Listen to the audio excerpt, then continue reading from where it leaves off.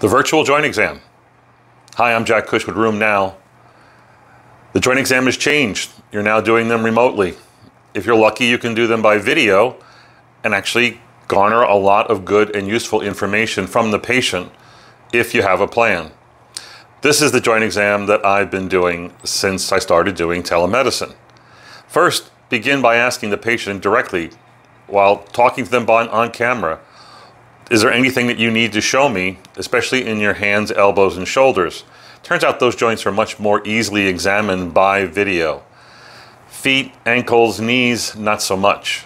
But ask them, do you have any joints that are newly red, swollen, or hurt, or unable to move, or where there's been a change in a knuckle, or a finger, or your wrist? And let them show you. It's always better to show one joint at a time, like this hand, and don't let them get too close like this. Have them stand back and show you their hand and ask them what you'd like them to do. Rotate it, move it up and down, whatnot. While you're at it, ask them if they have any rashes they can show you, either on their upper extremity, behind their ears, nape of their neck, forehead, face, etc. And also nail changes. Ask about their nails. Tell them to get closer to the camera. Let me see your nails. They look pretty good today. Again, it's useful. Begin any joint exam with inspection. Okay, and then after that, you can take them through a range of motion. And while you're doing that, you'll be looking for things like redness, swelling, limitation of motion, etc. But it's basically a game of Simon Says. While I do advocate for examining one joint at a time, you can start off with the hands together in a game of Simon Says. Simon says, put your hands together and let's see if we have a prayer sign. You can do this, and ask them to come down. So no evidence of flexion problems at the DIPs and PIPs. Move the hands away, Simon says, flex your fingers on themselves without making a fist. Now make a fist. Now rake your thumbs across the front to see how the CMC1 moves. Then one at a time, ask them to show you their fist so you can see their knuckles, whether the space between the MCPs are full or edematous or red or abnormal. Same thing with the other hand, okay? Once you have them in this position, then you can ask them, please flex your wrist down, okay? Extend them up.